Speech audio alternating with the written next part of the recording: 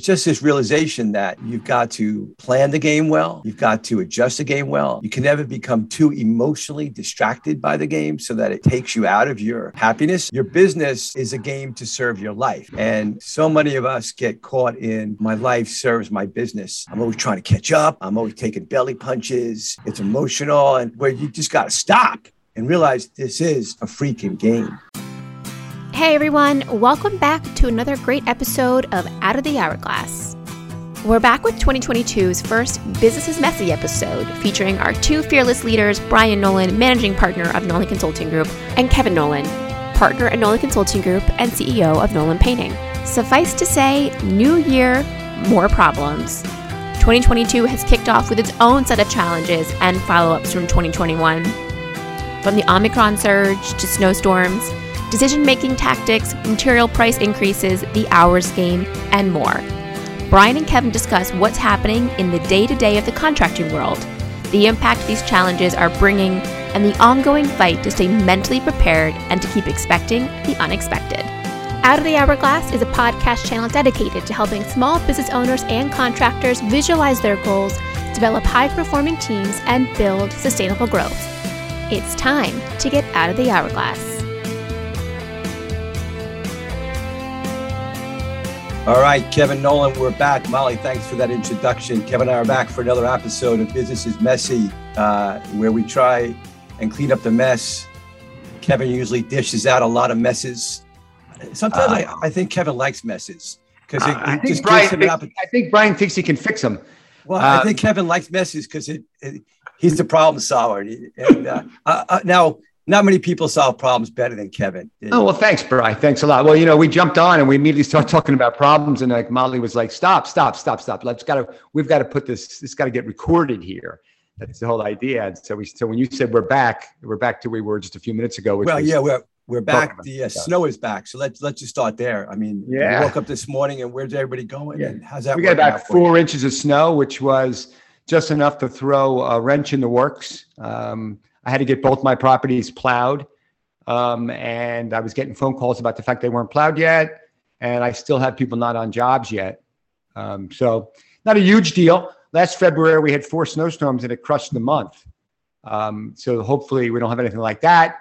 But it is another thing. The biggest thing that everybody's talking about, trying to figure out is this Omicron. And you mentioned, how many people do you have off with Omicron? So we're about 30% of our people off from Omicron right now, 25 to 30. And we're having about 25 to 30% of our jobs move, postpone, or cancel. That's messy, right? That's messy.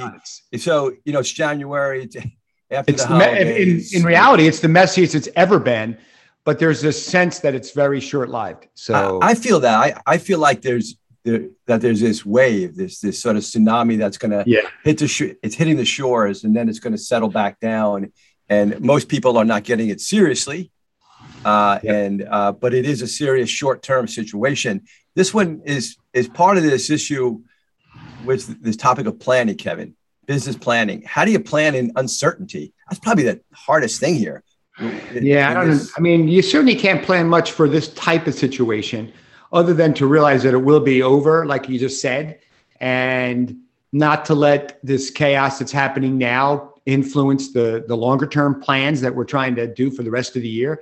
Because if you do believe, like everything we're reading, that it's going to be over in a couple of 3-4 weeks, maybe by the beginning of February. So January is going to be hopefully a bad blip on our map for this year, the fact is we're not going to probably hit our numbers for January. Not a great way to start off the year, but I'm not overly pessimistic because I do think it's short term. And hey, we can stand anything short term, and we've got reserves, and I think financially we'll be able to handle it. But it could be just the worst month we've ever had in terms of against goal. I think the real takeaway in the planning aspect is it's not about the plan, it's about the planning. It's about the ability to pull together a team and do like an environmental assessment, situation assessment, what's happening, how we're gonna respond. I mean, that's the one thing that as you plan succession that I think about is, your team taking the the ability you have to look at this. I'm giving him his second compliment in like 5 minutes. The ability for you to emotionally grab a situation without becoming a deer in headlights. And as we talked about in the past, for like 15 minutes, you're a crybaby, and then you get over it and you move forward, right? I guess I'm not really crying this time though. Like I said, this is kind of like a bad storm that we're having here, whether it's a snowstorm this morning or whether it's just this whole crazy month. I don't know that anybody's lived through anything like this before, but yeah, I mean, I'm definitely optimistic about the year, given the fact that it's going to have a lot of limitations, like I've been talking about with my team and with other folks that'll listen. That two things we know about this year outside of COVID. We don't know it'll disappear, but we're thinking it will. But two things we know for sure is that we're going to have a high demand for our services because of, and part of the reason is because the other thing we know for sure is that the labor shortage is going to be there indefinitely. So, I mean, I read an article the other day, which is very compelling, that there's going to be a labor shortage for at least the next 10 years. Yeah. Which, okay, so what do you do with that information? Once again, do you get all depressed about it, or do you start putting your plan around how you're going to react to that? And there is a lot you can do with the fact that there's going to be a labor shortage. And well, the best thing that I saw you do, and I'm coaching others to do now, is not focus on top line, focus on bottom line. Yeah. And because fortunately, it's also a contractor's market. We've talked about it's an employee market and it's a contractor's market. So I don't know we've ever been able to charge as much as we're charging and get it without customers giving us pushback. Never before have we been able to charge. So this is really the opportunity to make sure your salespeople get into a new price mentality, that because they've always been at 60 or 65 or 70, but this is a time to raise the level of what it means to be a contractor, and you can do more with less employees. So I think that's key. I mean, you had one of your most profitable years last year, and you had lower revenue, and you had an average of 80 guys, something like that, Kev? No, never even got that high. It was that high for the beginning of the year, and then it got lower than that. We never got to 80 after the middle of the summer.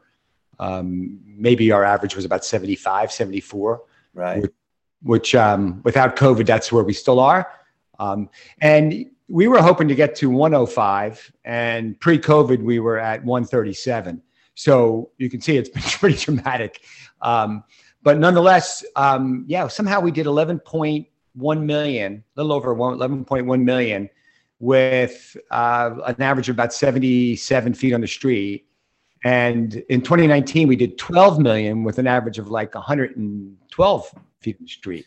So I mean, that's a case to really reinvent and ride this situation the best that you can. I mean, theoretically, if you had less people, you'd have less people problems, right? So at the end of the day, it can't be terrible if you can less messes to clean up, right? Yeah. Less messes. If you can raise your rates and get growth out of raising your rates, isn't that what we're trying to achieve anyway? Is just to get more growth, but now we're getting growth by having customers pay more for our services. Increase your prices by 5%, you get 5% growth right away. Totally. Let's just talk for a minute about how you're cleaning up the labor shortage mess, what your strategy is. Just a little bit more. I've been talking about it a long time, but high schools are where we're going, and we're definitely. I've got a task force working now on getting into. We've identified about I think it's about 20 high schools, and we've got them broken up among two of our salespeople, and they're going to spend the first 6 months of this year. They're incentivized to get into the schools, and we've had some success already, getting involved in some career days and interview days going forward. We've got a couple programs that we're offering schools. One of them is a work study program, and we're advertising that. We've developed a microsite, so anybody we can send someone to our work study program, and they can see what we're offering. And then we're also offering, obviously, for when they graduate, and this is really what we want, obviously, but when they graduate from high school, that we have a job path for them. I'd say career path, but that's too big a word for them. No one knows that they want to be a career painter. But if we show them how they can get to $18 and $20 an hour within a year and a half, and we show that with benefits and paid time off and all the other good things we offer, we show that to students, teachers, administrators, and parents, and we do that fairly aggressively, micro-targeting high schools. We think we're going to have success because every year, 500 to 1,000 students might graduate from his high school, and we think we can get a few of them. Assistant principal told me the other day he thought he could get me 10. So, talk is cheap, but he followed up to an email I sent him, and he's going to basically be an advocate for us. So we're going to sponsor events at schools. We're going to sponsor proms and soccer teams and clubs and get on some of their radio and TV stations. Some of them have that stuff. Do geofencing, and I'm putting a huge effort into it because that's where our laborers are going to come from in the future.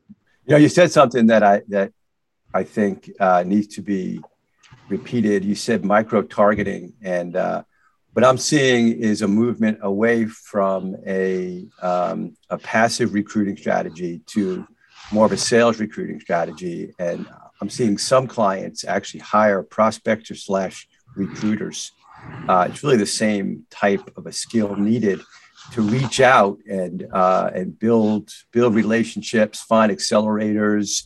And so it's not the human resource coordinator that has the skills generally to do this. If it is to reinvent themselves, you've got to go out there and you got to win the labor game. There's a labor war, and you're not going to win it on Indeed and Craigslist. No, I don't think so. I think all these students that graduate instantly, they have a very short time span. They don't think ahead. No high school student that's not going to college is thinking about what job they're doing when they get out, or very few anyway, because they're thinking about this Friday night and things. So we just want to be there when they graduate. Literally, I was joking that on graduation day, we'll be outside with megaphones at all these schools saying, "Come work for us, get free prizes," and give away swag and stuff like that. But I have a vision of something similar to that. That's the marketing and really picking a couple of schools and saying, "I'm going to get people out of this school." I mean, that seems like out of the box thinking that I think everybody should be sitting around, being as creative as they can and brainstorming what's the way we can attract these people. There's a lot of people crying victim here. There's not enough employees. They don't show up. I have interviews that people don't come. I hired them. They don't show up on the first day. Yeah, well, that's the problem. What's the solution, right? Right, exactly. Yeah. Accept the numbers and get aggressive. I've always said this. If you didn't have any leads for business, you'd be sitting around the room and you'd be brainstorming. What do we do? Knock on doors, call customers, this and that. Well, this is the situation. It calls for different weapons. How has this affected culture, Kev, and how is it impacting the training programs that you're doing this year, bringing in all these unskilled high school people? What a mess. I mean, I don't have them here yet, so it hasn't, affected culture yet. But the question is, how will it affect culture? And we've always brought in people in the spring, so that's not different. They're younger now because we're looking at 18-year-olds, right, and not 20-year-olds. But we're at this point. I have very few apprentices on my company, which is strange. I mean, 10 years ago, I had more apprentices than I did leaders, and now it's the opposite.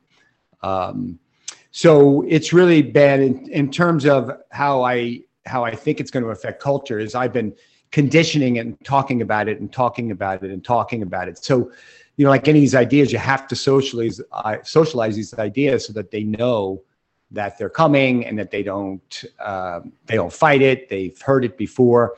We've been a training organization all along. We've been able to train apprentices into painters and do it quickly. And so we're going to just capitalize on that fact. That's the one piece of the equation that we actually have together, is that training and the culture piece. So now I just need the inputs from the people to get into the system.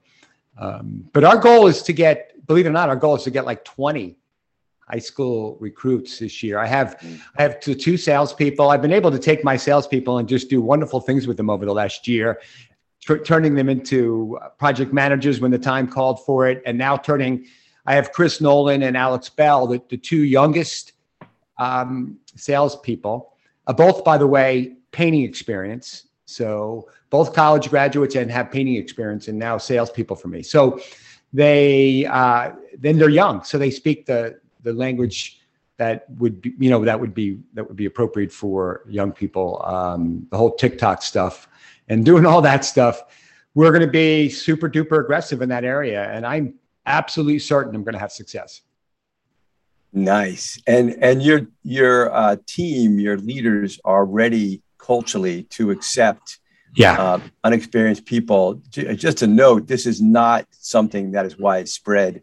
I've been saying and sort of screaming from the mountaintop that the biggest impediment to training is not a structure. Heck, we can give you a plug and play system.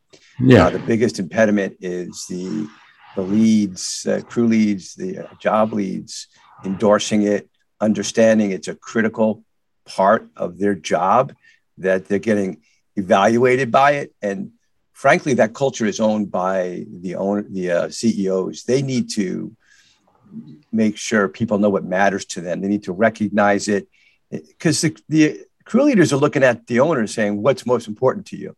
And it's still been bring jobs in on time, on time. So It's transactional. And until owners start saying, but this can't continue unless we have a training culture to bring people up. And in fact, even balance the wage on a crew, so we don't have all $26 hour guys. Sure. Well, part of the thing is just CEOs have to be consistent. They have to keep talking about the important things over and over again. They can't change ideas from, month to month and expect that the team's going to come along. So we've just been consistently saying the same message over and over again. We're going to recruit from high schools. We're going to recruit from high schools. And, maybe they think, he's been talking about this for a long time and he really hasn't had much success at it, but they haven't been around long enough to really look at our track record. You can be sure that we'll have success at this. Admittedly, we have not put all the pieces together, but we've had headwinds, right? Because COVID has affected high schools, and COVID has affected the way kids learn and the way they're socializing and their ability to participate in sports last year and their ability to participate in social events this year. So there's been some headwinds, but once these headwinds die down, I will be happy to report to you on one of these podcasts that we've had tremendous success. So ask me in July how many students I recruited. Challenge accepted. You can count on us circling back there, Kev. Okay. Count on. Let's transition to material shortages. What a mess. Material increases. Some of the big suppliers are raising double-digit increases. Well, hey, aren't they doing the same thing that we're saying to our clients that we should be doing? They're doing the exact same thing. They are. Frankly, I've got to do that too. I mean, Nolan Consulting hasn't raised prices in really ever on existing members.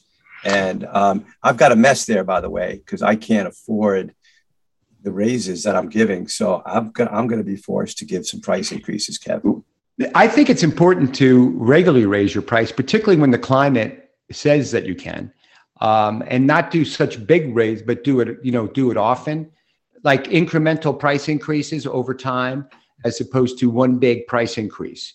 Because like we're going to do. The one manufacturer this week said there was going to be a 12% price increase. Last year there was a number of price increases. Not one of them was 12%. They might have added up to 12%. But that 12%, boy, that's a kick in the teeth. It sounds like just a number I can't even get my head around. And now, of course, my rep is telling me that he may be able to modify that down a few points or whatever. But my recommendation is to everybody on the call, including us, is to incrementally raise prices little bit by little bit by little bit, so that the pain isn't felt quite as much. I've talked with the paint suppliers about this increase, and with Sherwin-Williams, the recommendation is to really have conversations with your local sales rep and pick certain materials, certain paints that you may use more, that you can negotiate a more favorable price with, and they'll be willing to work with you on specific products. Yeah, I don't think the answer is to get mad and be defensive. I mean, they're doing the right thing. I mean, Sherwin-Williams is doing the right thing, and they're obviously an established business, and that's why they're doing it. I don't love it. I hope I can mitigate it, but I understand it. So it's just, this is where we're at right now. We're at a period of inflation, and we're also at a period of tremendous instability with shortages, and we're being hit by them, but we also need to take advantage of them. Yeah, and use them. I want to move to what I think is a mess in a lot of small companies is how we make decisions, decision making in general, decision making as a process. It's messy, and how even getting into how do we increase sales rate? How do we get people to get on board? I mean, this is even happening in my own company, and I learned from it. And I think leaders often start talking about issues, and they haven't identified who the decision maker is on a team, because you want to cascade that down, and everybody's debating, and sometimes they walk away with no decisions. What you have to get good at as a small business is making decisions. You've got to get good at making them, and then you've got to get good at communicating them. And so, Kev, how are you pushing down decision-making as you are trying to build leaders for your departure? Yeah, so it's actually, it's interesting in that context, because, it was pretty easy a couple of years ago when it was clear that I would make the decisions, and there was a way I made them. I mean, I didn't just make them because I said so. I made them because I would, solicit advice. I would socialize ideas.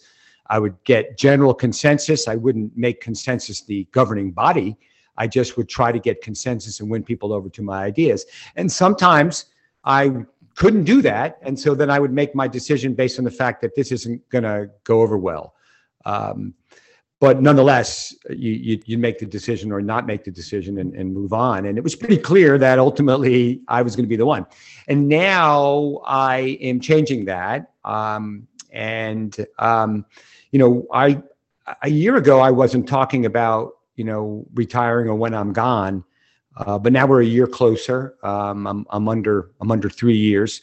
And as I tell them, in a year or so, you'll say, he's already retired. And that's because I won't be there. I won't be retired yet, but I won't be there because I'll be doing other things. Because my goal is to gradually move away from the business over the next 3 years, not to go to 3 years and then leave one day.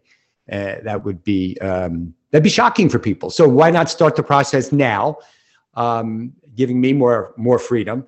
It's mostly I talk a lot of times in terms of like theory. I have to then practice it, which is a lot harder. Like it's Friday. I'm not in. I'll be working from home today for a couple hours here, but I'm deliberately not in. I could easily be in. Being in would probably be more comfortable. But at the same time, people will start to see the office empty, the lights not on, and they'll start to make little decisions. In fact, Connell already told me he made a decision on his own this morning, because he couldn't get a hold of me. He called me, but I was on another call. And he said, well, I went ahead and made the decision, had the place plowed. I was like, fine, good move. That's what I would do, So I told him it was a good call. So letting people know that that it is their decision, I think is important. And to talk about the decision process, like you're saying, who is making this decision? Whether we have a new safety manager who's terrific, and he's from Houston, and I think this might be the first big snow he's ever seen in his life. I don't know. He might have, and it isn't big. It's 4 inches of snow, but for him it's big. And I think he's ready to shut down or at least he would be if he didn't have some guidance. He'd be ready to shut down the operations because, heck, if it's snow on the ground, naturally not as safe driving, right? We actually had an accident this week. It wasn't our fault, but someone slid into the back of our truck on an icy morning. Those things do happen when it's icy and snowy. But as I have said before, like in February, we had 4 snowstorms and we lost money in last February, because we shut down 4 days. So we don't want to shut down. Yeah. So basically we have decision-making process now in place for how we're going to make that snow call, which will be over the next month of issue. And we're letting the field managers make those decisions themselves. That's outstanding. I mean, that's extreme ownership. That's cascading leadership. That's getting people to, that's the comment that Jared Byas often says, where he says, responsibility without authority leads to disengagement. So you give people responsibility, then you give them the authority and you get engagement. I want to speak to this subject as a leadership team and all your executive team, management teams out there. I think it's really important that before you can really become an effective team, you understand your decision-making model. So get really good at articulating the issue.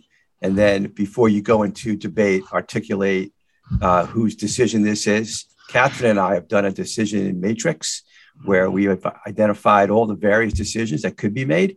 And I've had to get very comfortable pushing those down and not being the one to say, I make all the decisions around here. And then having debate and then having the person make that in a consultative decision-making manner. So I mentioned that before because I think decision-making is still weak in many of our companies, and I'm working on making it better in my own company. So let's move on to expect the unexpected. So what could come your way this year, Kev? That's going to be a belly punch, and how might you prepare for that? Any audits coming your way by governmental agencies? I'm currently being audited right now by the Pennsylvania Department of Revenue. And it looks like I'll have some fines and penalties, even though I don't know how that's possible because I'm not supposed to collect. It's mostly about sales tax, and we don't have sales tax on painting services, but apparently we have sales tax on holiday lighting, and I hung holiday lighting for 4 years. And when they're doing the audit, we have $400,000 worth of revenue that we were supposed to collect sales tax on. We know this ahead of time because we have our accountant, working on the case, and our accountant's charging us about $20,000 to manage the audit. And then there's also going to be the fines and penalties from this, assuming they don't find any other weird things. We're also supposed to charge it on power washing when it's a standalone project. So there's fines and penalties on some of those jobs, but shouldn't be too bad, but it's another day in the playground. So I don't expect it. At the end of the day, I think you're always going to have these kind of issues that pop up, and you just have to realize that's what the business is all about. It's just, it's like that game. It's like the game Monopoly where you roll on the dice, you land on chance or community chest, you pick up the card, they tell you what just happened to you. Something happened, pay every player $50, or something happened, collect $200. So there's definitely a part of the business that is always unexpected. And really, if you're strong in your decision-making and in your planning, and some things we've already talked about in your culture and all, you'll watch. I mean, I think that they'll watch me the way I've made some of these things. Like when bad things happen, I just realize that they're just another thing. And I've often said nothing's neither good nor bad, but only thinking makes it so. And so, we'll have to pay something for that audit. But at the end of the day, we have profits built into the year. So I think we're going to be optimistic about our chances. You mentioned something that sort of resonated with me. You said it's just another day in the playground, in the playground and in the sandbox. And I remind people often, and I do self-talk around this, that business is really business is a game. It's a game. It's probably why I like what I do so much is I get to play, 5 or 6 games each day with different businesses and understand. And you really have nothing to lose, do you? Well, no, I want to win the game. So it's interesting. I've got a competitive edge to me. So I don't like losing. So if I'm working with a client who's losing, then I'm like, maybe that's what makes us different. People tell us that NCG is different because we care. And we do care because we're in your game and we're playing your game. And there's going to be, landing on tax, pay a usage tax on this. And your rent's going to go up because someone's doing something. And someone's going to quit and leave that you didn't want. Someone's going to quit. We just lost a coach. We actually rallied pretty well, and we're making it work. But it's just this realization that you've got to plan the game well. You've got to adjust the game well. You can never become too emotionally distracted by the game so that it takes you out of your happiness. I mean, how many times in a game as a kid did you lose your cool? That's it, I quit, or do over, something like that. And you realize, it's just a game. And, we did a lot of primary aim stuff this year. It's relevant because your business is a game to serve your life. And so many of us get caught in my life serves my business. I'm always trying to catch up. I'm always taking belly punches. It's emotional. And where you just got to stop and realize this is a freaking game. It is.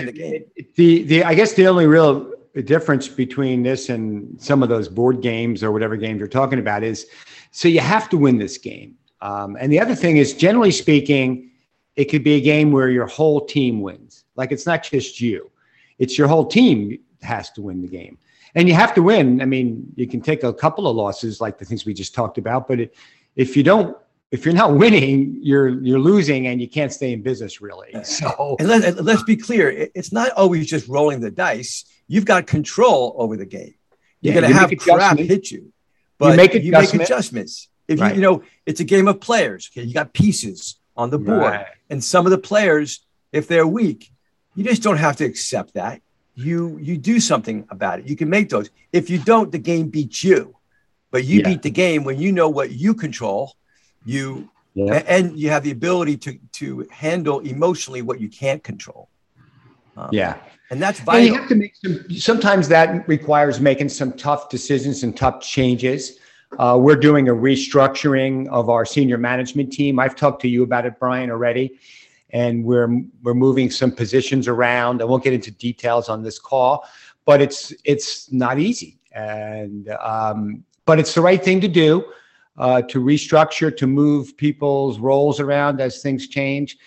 We're all reading the book Good to Great. I've got about 15 people reading that book and reporting out on it over the next 2 months, because we think we want everybody to report out on some aspect of it. And we're doing all this on Zoom calls, but we want everybody to really understand the concepts in that book. I don't know about everybody else that's reading the book, but when I read it now, and I first read it in the early 2000s, and I remember seeing it on the nightstand of a CEO of a huge financial company that is in our area.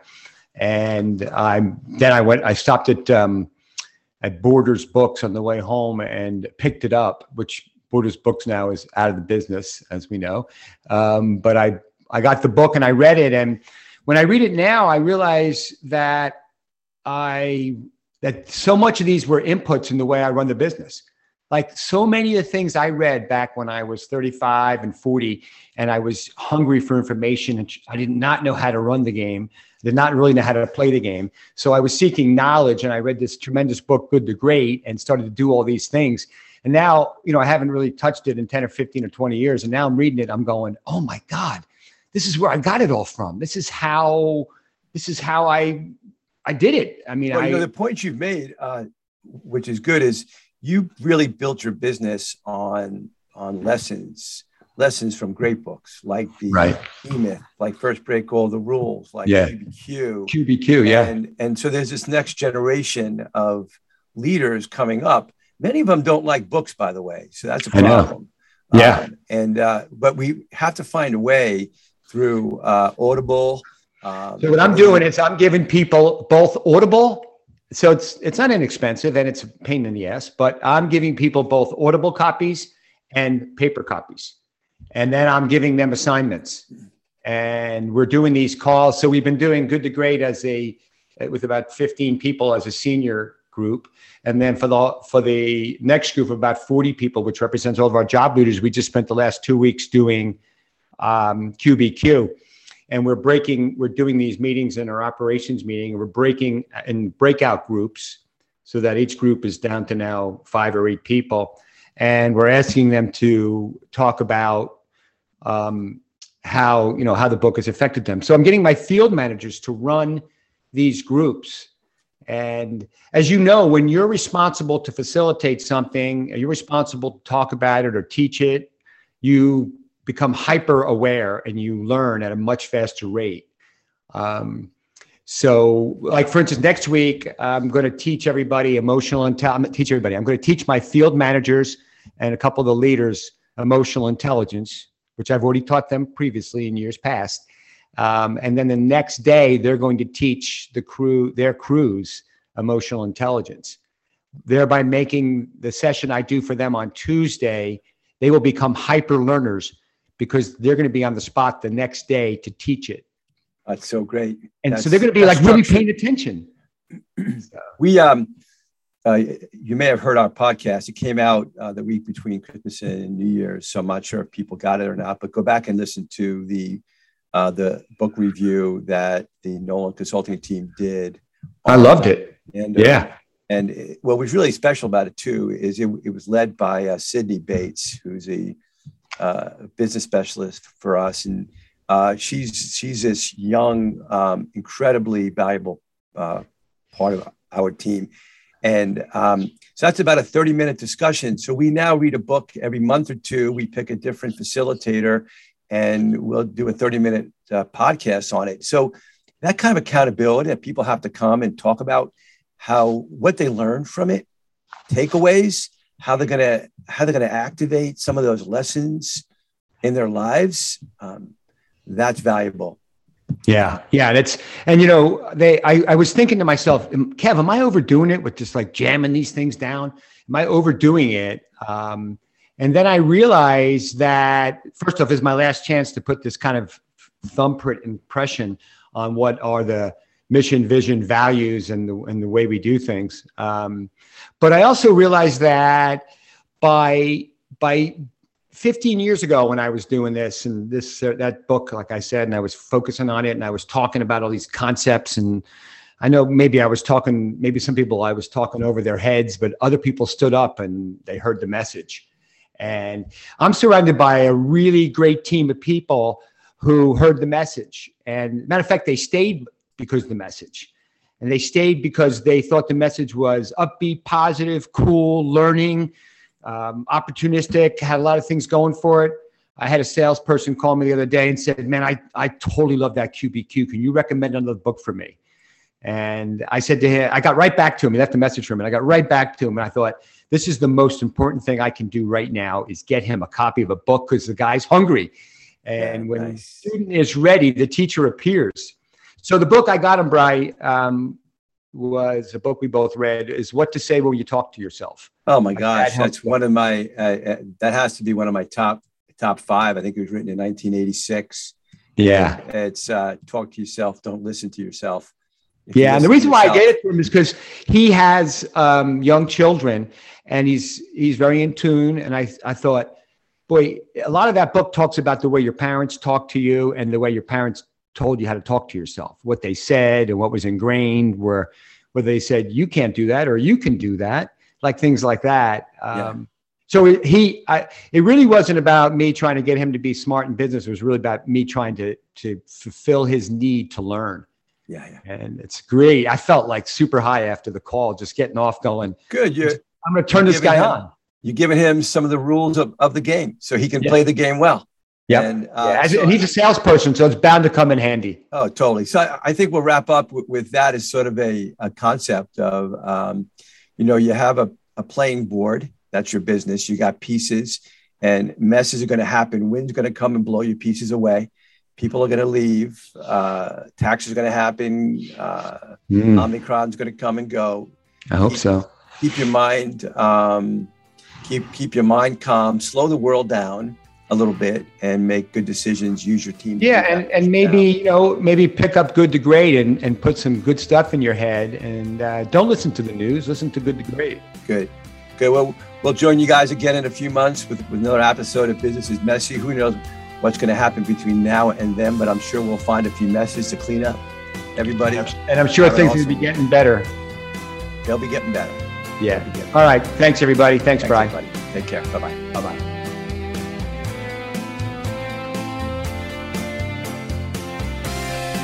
Thanks for listening to this episode. Out of the Hourglass is recorded and produced by the team at Nolan Consulting Group, a nationwide business coaching and consulting firm with coaches located throughout the country. Have a question, comment, or idea for future episodes? We'd love to hear from you. Visit our website, www.nolancg.com.